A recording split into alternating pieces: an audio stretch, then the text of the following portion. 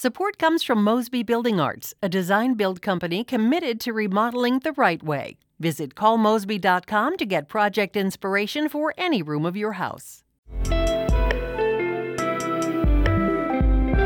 It's Friday, June 24th. This is The Gateway. I'm Wayne Pratt. A rash of positive coronavirus tests among St. Louis theater makers is leading to postponements and cancellations. Leaders of smaller organizations say they can't afford those delays. We're not a giant, well-known rock band or something that can keep rescheduling over and over for 2 years, right? And tell you, hey, we'll see you in 2 years, right? It's much more immediate than that. Coming up, St. Louis Public Radio's Jeremy Goodwin reports on how theater groups are trying to stay on stage during the pandemic. A bill will be introduced today by some elected officials in St. Louis who want to use a portion of the city's remaining American Rescue Plan Act funds to support reproductive health care. St. Louis Public Radio's Rachel Lippman reports. The measure creates the Reproductive Equity Fund. $500,000 would go towards supporting care for pregnant people, including expanding access to doulas. $1 million would help cover the cost of people seeking abortion, such as transportation and childcare. The abortion procedure itself would not be covered. Local governments can use ARPA dollars to support the health of communities. And Mallory Schwartz, the executive director of Pro-Choice Missouri, says that's what the Reproductive Equity Fund would do. There is a clear and direct tie between the compounded barriers that people are facing to get reproductive health care and the COVID-19 pandemic. Anti-abortion rights groups oppose using government funding to support what they see as the destruction of life, even if the abortions themselves are not covered. I'm Rachel Lippman, St. Louis Public Radio. That measure at the Board of Aldermen comes as the nation waits on the U.S. Supreme Court to determine if it will overturn Roe v. Wade.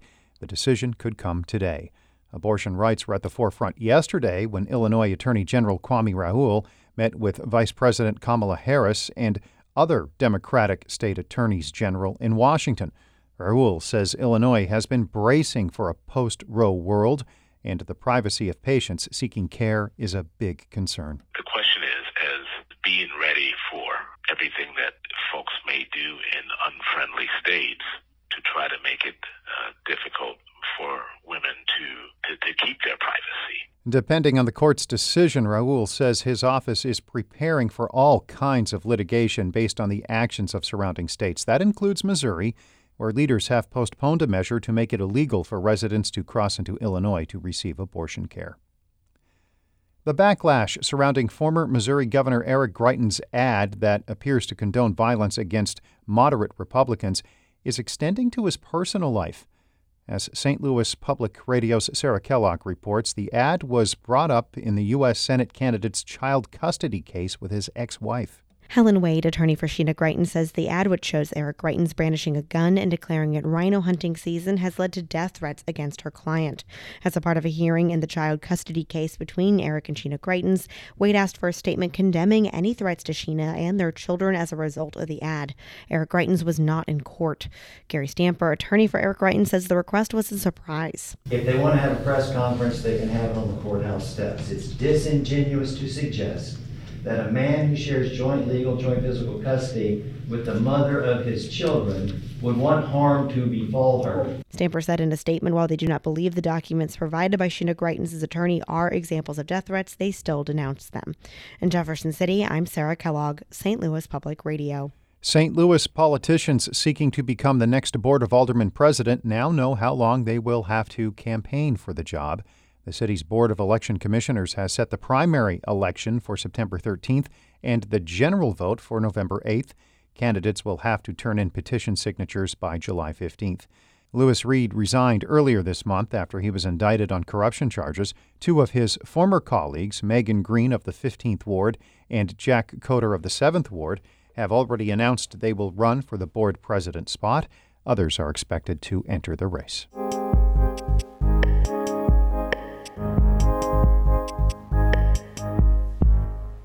Dozens of cast and crew members in St. Louis theater productions have tested positive this month for coronavirus. That's led to some postponements and cancellations. Fewer St. Louisans are choosing to wear masks indoors, even as community spread remains high. As St. Louis Public Radio's Jeremy Goodwin reports, local theater makers are scrambling to stay on stage and stay healthy. At Opera Theater of St. Louis on Wednesday night, the pre-show scene looks a lot like it did before the coronavirus pandemic. Patrons sit at tables under green and white tents in the grassy area next to the theater, sipping drinks and waiting for showtime. Compared to last year, when Opera Theater performed on a temporary stage in the parking lot, things actually feel normal? What I'm learning is that while this may look more familiar, normal is no longer a thing. That's Andrew Jorgensen, the general director. Opera Theater hasn't canceled any performances this season, but that's only because the theater has ample people to fill in when somebody tests positive for the coronavirus, as cast members in 2 of its 4 shows have. Jorgensen says when things go smoothly on stage, it's because of a lot of extra planning by people behind the scenes. The pianists and the assistant directors and the costuming staff making sure that we were ready for these different eventualities. There were fewer options for the scrappy Cherokee Street Theater Company when it tried to stage a parody of Quentin Tarantino's Kill Bill movies this month. Co-founder Ron Strawbridge says his troupe returned last year after a pandemic break with a holiday show that went off without any problems. So we're stoked, and we were like, obviously, we'll just go ahead and do the summer show. And then it gets canceled because my whole cast and crew, they get COVID. Our cast got pretty decimated with it. One day before Kill Bill was set to open, he pushed it to the fall. But the company had already invested money in sets and costumes and renting a theater. As a newer theater company with a tight budget and low profile, Strawbridge says he can't afford to spend money on a show and then just wait. It just becomes really, really hard because, again, we're not a giant, well-known rock band or something that can keep rescheduling over and over for 2 years, right, and tell you, hey, we'll see you in 2 years, right? It's much more immediate than that. At New Line Theater, the show did go on after some cast members tested positive following the opening weekend of the musical Urinetown. Artistic director Scott Miller sat in the theater before a performance last weekend while a drummer warmed up nearby. Miller says the positive tests led to some musical chairs among members of the ensemble. That's the group of singers and dancers who back up the leads. It was just that we had such a strong ensemble that we could take 2 people out of it and still have a good ensemble. And those people were so strong that they could pick up the leads and, memorize it really quickly and all that stuff. But he had to cancel a weekend of shows. And those 3 performances add up to 25% of the shows they planned on and budgeted for. All the bills were paid. We had some money in the bank. Everybody was paid. It was really great. And then the pandemic hit. And so now we're back to struggling again.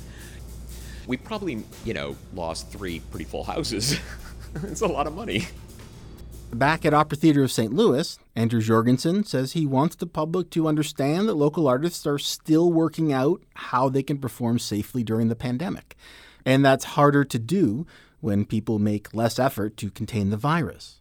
While the rest of the world, on airplanes and in many spaces, has decided that the pandemic is over, helping to remind people that things are not business as usual is incredibly important. Local theater makers would like to see more audience members wearing masks in indoor spaces and to support local theaters that are still struggling to stay afloat. Opera Theater finishes its season this weekend, while New Line Theater preps for the last 3 performances of Urinetown with fingers crossed. I'm Jeremy Goodwin, St. Louis Public Radio.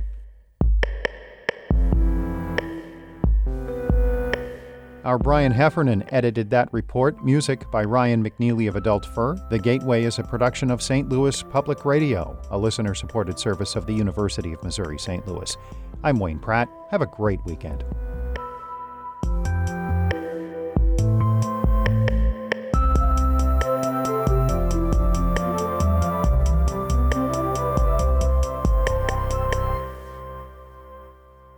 Support comes from Mosby Building Arts, a design-build company committed to remodeling the right way. Visit callmosby.com to get project inspiration for any room of your house.